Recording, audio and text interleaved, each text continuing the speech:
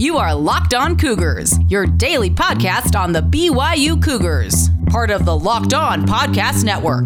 Your team every day.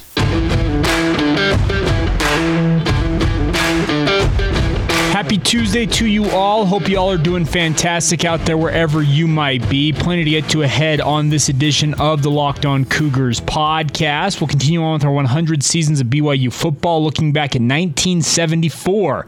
A big accomplishment achieved in LaVell Edwards' third season at the helm of the BYU football program. We'll talk about that.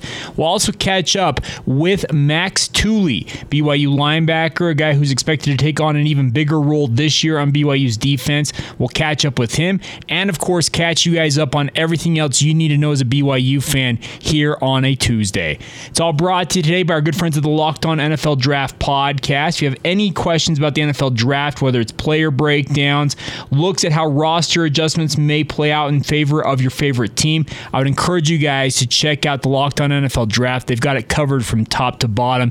Download it wherever you get your podcasts. All right, without further ado, let's have some fun on a Tuesday. This is the Locked On Cougars podcast for June 29th, 2021.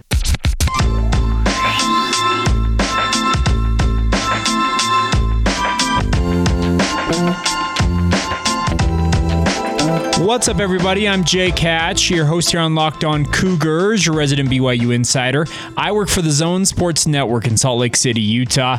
Thank you again for taking some time to join us on your daily podcast focused on all things BYU. And I say daily, and I need to kind of issue an apology in a way about yesterday's episode. I was out of the town over the weekend playing golf with my father-in-law, got home, and everything seemed to be hunky-dory. Planned on recording a podcast Sunday night like a typical do to talk about whatever we're going to talk about on a Monday, which is a lot of what we're going to talk about today, funny enough. But then breaking news for the Utah Jazz. As I mentioned, I work for the Zone Sports Network in my day job, and of course we are the broadcast home of the Utah Jazz. So when you have a front office shakeup, a lot happens really quickly, and I was unable to record on Sunday night. Then Monday I get to work here at the Zone doing my thing with DJ and PK. My wife calls me after the show and says, hey, your kids are not well. They're not feeling well. And I get home, and let's just put it this way. It's been a struggle. They've been ill. We think it's food poisoning, and luckily they've officially turned the corner, it looks like. We haven't had any throwing up for a little while now, but oh, man, what a day it was. I can tell you that much. Trying to get kids to drink water and stay hydrated. And when you have two kids under the age of 5, that's a bigger task than many might realize. I know some of you that are parents can commiserate with me, but it's just my way of saying, hey, my apologies for not having an episode yesterday. Just never was able to ultimately sit down and knock out a podcast, and I'm finally getting to it now. All right, let's talk a little BYU football, though, starting off today's show. Looking back in BYU football history, 1974 for the BYU football program was a very, very big season for one major reason. But let's talk a little bit about how the season progressed first off. BYU opened the year in 1974 with some expectations, obviously. You had Gary Scheide coming back as a returning quarterback, the first quarterback to really play in this pass-happy offense they had implemented in 1973. And the season started not well. They went to Hawaii, traveled over there to the islands, lost 15-13, then came home for their home opener against Utah State on September 21st, lost that game 9-6, and this offense was sputtering to start the season. They followed that up with a blowout loss at Iowa State in Ames, 34-7. And then finally, I guess, quote-unquote, got off the schneid a little bit with a win, or not a win, a tie against Colorado State in Fort Collins, 33-33. So a month into the season, 4 games into the season in 1974, BYU was sitting at 0-3-1. And you know how BYU fans are. They react always in the right way. No, they didn't. I'm sure they were very upset. But then what happened was one of the biggest turnarounds in LaVell Edwards' early tenure. I think it really set the tone for many seasons to come as BYU just started putting together absolute butt-kicking performances. They came home and played only their second home game of the season, blew out Wyoming 38-7, followed that up with a second straight home game, taking care of UTEP 45-21, then went to Arizona, who was ranked number 16 at the time, and got a huge win, 37-13. 13. Suddenly, BYU's 3-3-1. They're back to 500 just like that. But the win streak continued. They went to Air Force, won a grinder, 12-10. Followed that up with another win over then number 16 Arizona State. So both Arizona schools very good this year, and BYU beats both of them. They beat Arizona State in Provo 21-18. So back-to-back close wins, but the win streak reaches 5. Then they go to New Mexico, absolutely rout the Lobos 36-3, and then absolutely pummel not BYU. They are BYU. They pummeled Utah in their final regular season game, November 23rd, 48-20, with that 7-game win streak and a 7-3-1 overall record. BYU won their first bowl berth in program history, a berth into the Fiesta Bowl, where they took on Oklahoma State and lost that game as WAC champs 16-6. Oklahoma State was a tough team. They actually played in the Sun Devil Stadium in Tempe, Arizona, there at the Fiesta Bowl.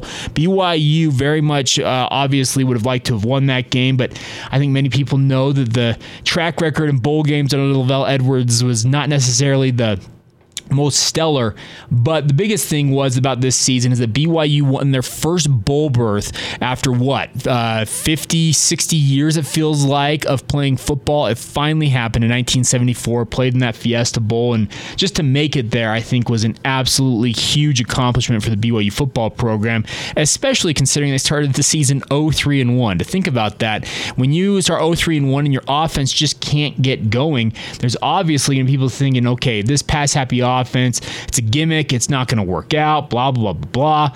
Well, Gary Scheide and the BYU offense got it going finally, and very much were the beneficiaries of that. Standout players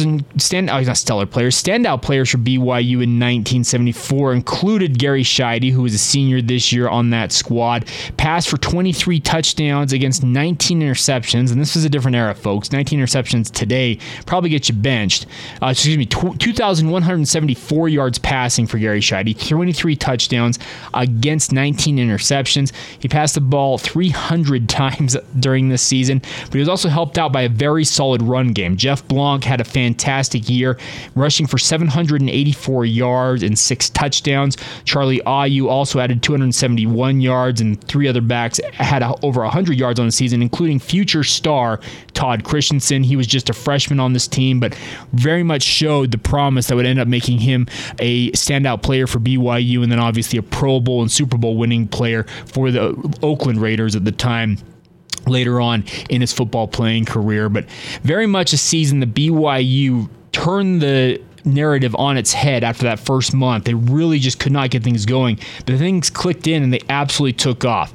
As I mentioned, Jeff Blanc had a fantastic season running the ball. Well, he was one of the first running backs at BYU, as we'll talk about here in future episodes, who very much was a dual threat player. He could both run the ball as well as catch it. He was actually second on the team with 32 receptions for 442 yards and 4 touchdowns.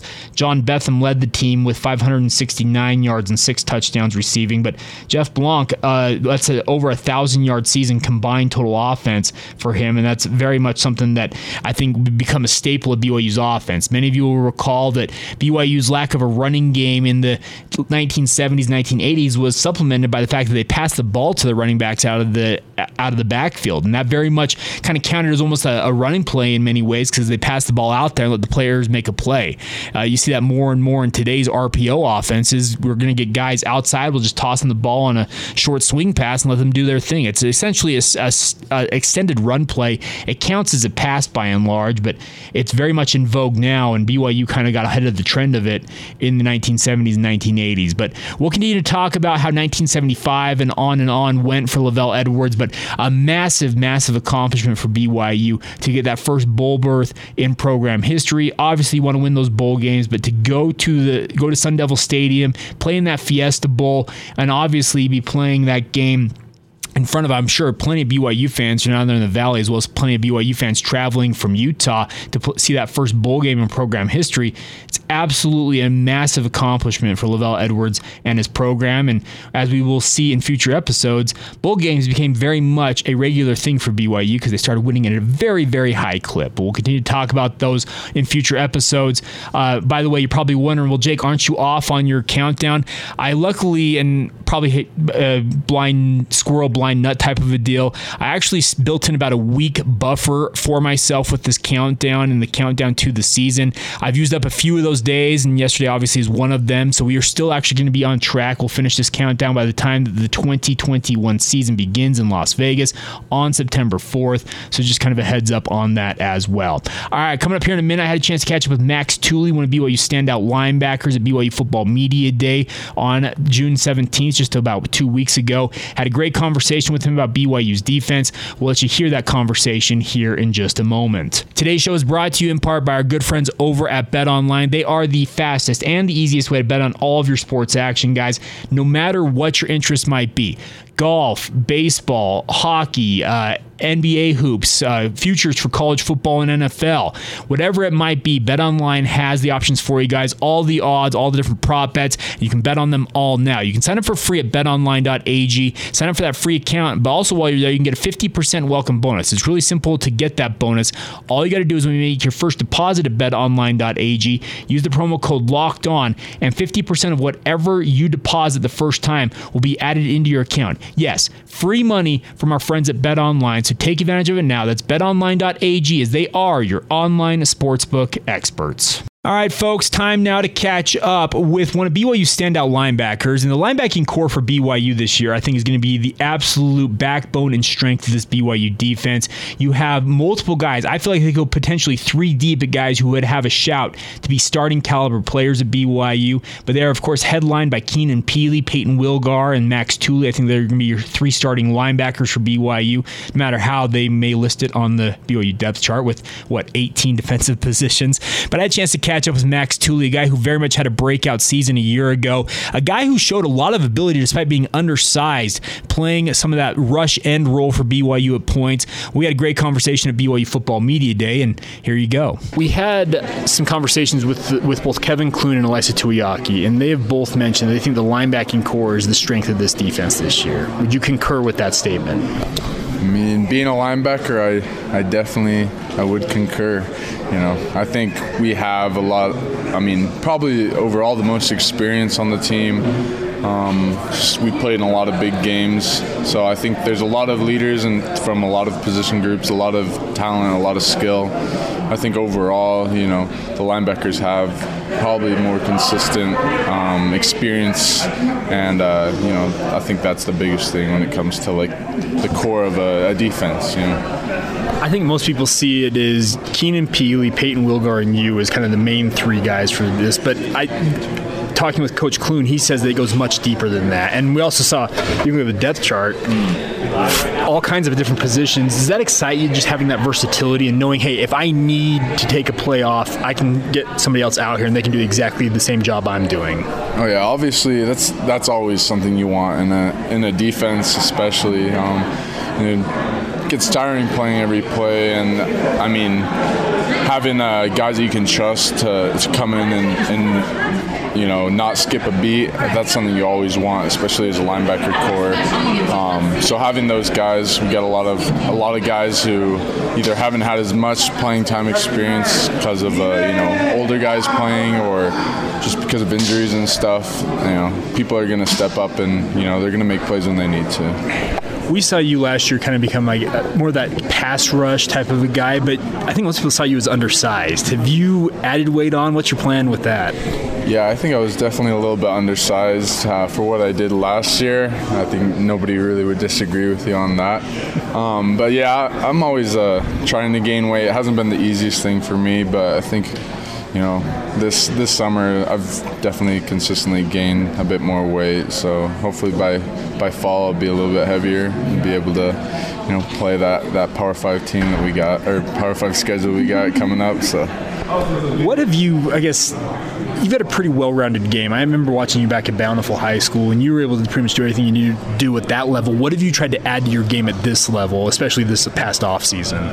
Obviously, I think the biggest difference between high school and college is it's a lot more complex of a game. There's a lot more going on. In high school, it's pretty standard. You do what your coach tells you to do, but there's a lot more accountability when it comes at the next level, and I've learned that over the years. Is if you don't do stuff on your own, if you're not doing the extra stuff, put in the extra time, whether it be film in the weight room, like you're really going to fall behind quickly with the other high caliber athletes that we will play every week. So I think, yeah, for sure. And just it's a lot mental too, it's you got to think a lot more. There's a lot more plays, a lot more complexity. I don't know the word. Complexity to defense and, covering offensive guys and whatnot. So, yeah. I see a lot of people talk about Peyton and his ability to just kind of adapt to whatever scheme he's placed in. What makes him so versatile? I think, first of all, Peyton's one of my best friends. I think the world of him, but I think he's always just been, I've watched his film from high school. We always talk about the good old days, and he's always been one of those guys that's just, athletic, fast, strong, he can fly around. So I think and he has such a brain for the game. He can watch a football game and tell you everything that's going on. That's kind of just how he is. It's just naturally how he is. So I think just that natural instinct has, allowed him to do a lot more than maybe some other people are able to, just because he knows the game so well. I had a similar question about Keenan Pili. He seems to be just kind of a quiet guy out there, but leads by example. What about him? Like, what makes him tick, I guess? Yeah, Keenan, I grew up with him, and not grew up, but I went through my recruiting process with him, and I played against him my final game of high school. I always saw the way he played, very similar to Peyton. I think they play very similar. They just have a nose for the ball, and so Keenan's always been one of those guys that's just been, he is a quiet, shy guy, but he always works hard. He's always flying to the ball. I don't think you'll ever see a play where he's not, diving into the pile. That's just how he is. Throws his body around. Oh, yeah, for sure. But, he has the ability and, the toughness to be able to do that every play. So it's just something that I think everybody on the defense can look as an example of someone who hustles around and likes to make plays. So. I've got two more questions for you. One about Coach Clune. Obviously, you've worked with other coaches throughout your playing days, not even just at BYU, but what is different about Coach Clune as compared to other coaches you've had?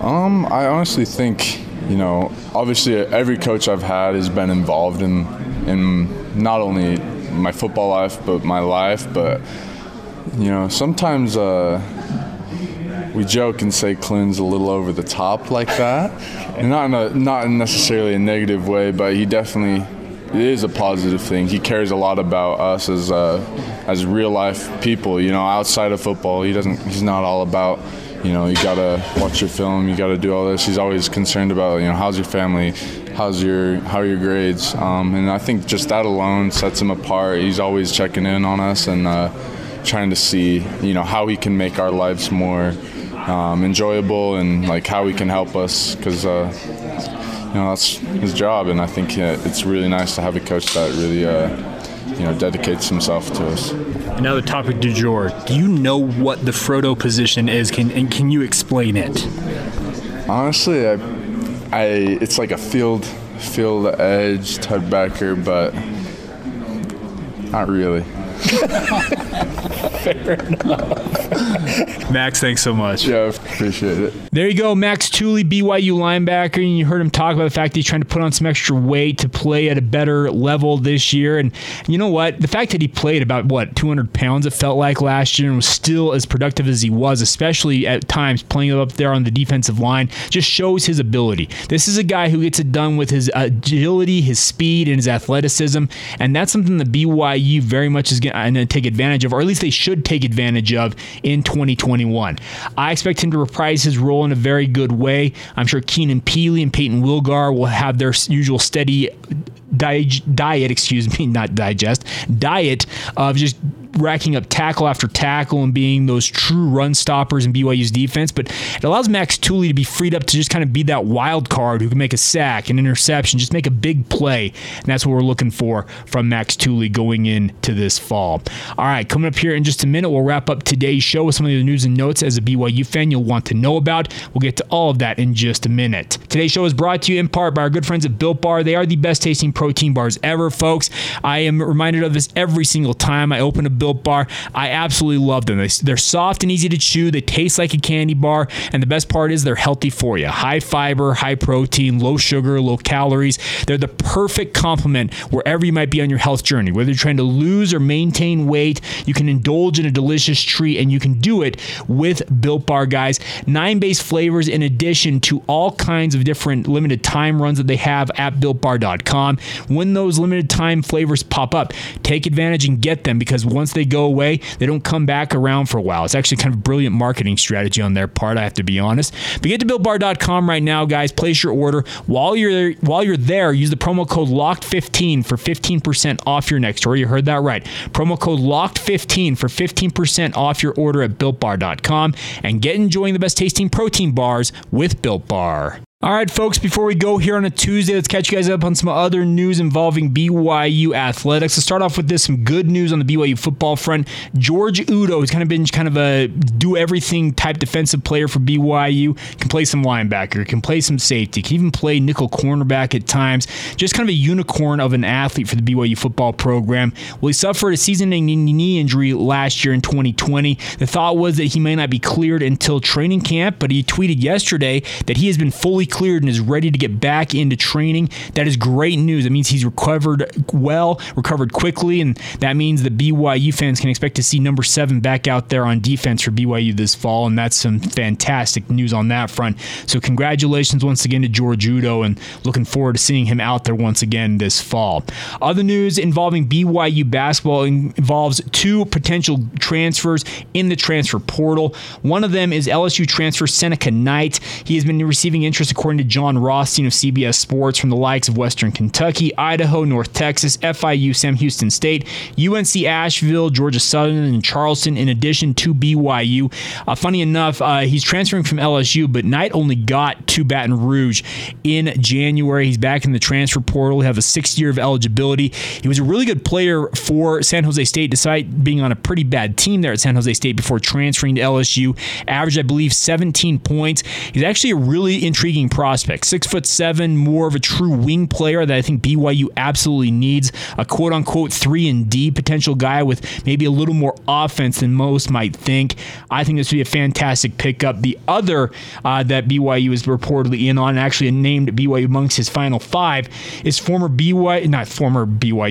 Portland State transfer Amari McCray. He is a 6'10" big man who has got a final 5 of Texas Tech, Clemson, Penn State, and Grambling State, in addition to BYU. You may be wondering, okay, what's Amari McCray's background? Well, he played 12 games for Portland State before his season was cut short with a season-ending knee injury. He averaged 10.7 points, 5 rebounds, 1.3 blocks, and just 18 minutes of action. He's a grad transfer with 1 year of eligibility remaining. He did play for Barrett Peary, who was actually a native of Payson, Utah, been the head coach of Portland State for a while, recently resigned his position at PSU to become the associate head coach at Texas Tech. I would venture to say that McCray is a heavy favorite to go to Texas Tech, but I guess we'll find out if BYU has a chance at McCray. But it's interesting to hear him hear BYU named among the top 5 in this group, but we'll see what happens. But at least BYU still combing the transfer portal, trying to find an eligible athlete that wants to come to BYU to fill that final scholarship they have for this year. The good news is I think there's still a bevy of options for BYU. Don't think that the portal is going to really dry up. The only concern you might have is that July 1, I believe, so here in a couple of days, athletes who have not declared that they're going to transfer before that deadline will not be eligible for this coming season after that timeline. So that's something to keep an eye on with regards to potential transfer portal additions. Could BYU pick up somebody after that and have them sit out this year? Absolutely. But I think they have every intention of finding an athlete who's immediately eligible to play this year for the Cougars as they make another run towards the NCAA tournament. All right, that is going to do it for this Tuesday edition of the show. A big thank you once again for you guys' continued support of the podcast. Please follow us on social media, Facebook, Instagram, or Twitter at Locked On Cougars. If you'd like to weigh in with the podcast anytime, please email us. LockedOnBYU@gmail.com is the email address. And as always, please make sure you hit that follow button. Join us every single day. In addition to leaving us a rating and review, 5 stars only. Let us know what you like about the podcast in the comments section. And of course, love hearing from you guys and having you guys be a part of the show as well. Looking forward already to another edition of the show tomorrow, talking about 1975 for the BYU football program. And we'll get to that on tomorrow's episode of the podcast. Until then, have a great rest of your day. This has been the Locked On Cougars podcast for June 29th, 2021. And we will talk to you guys tomorrow.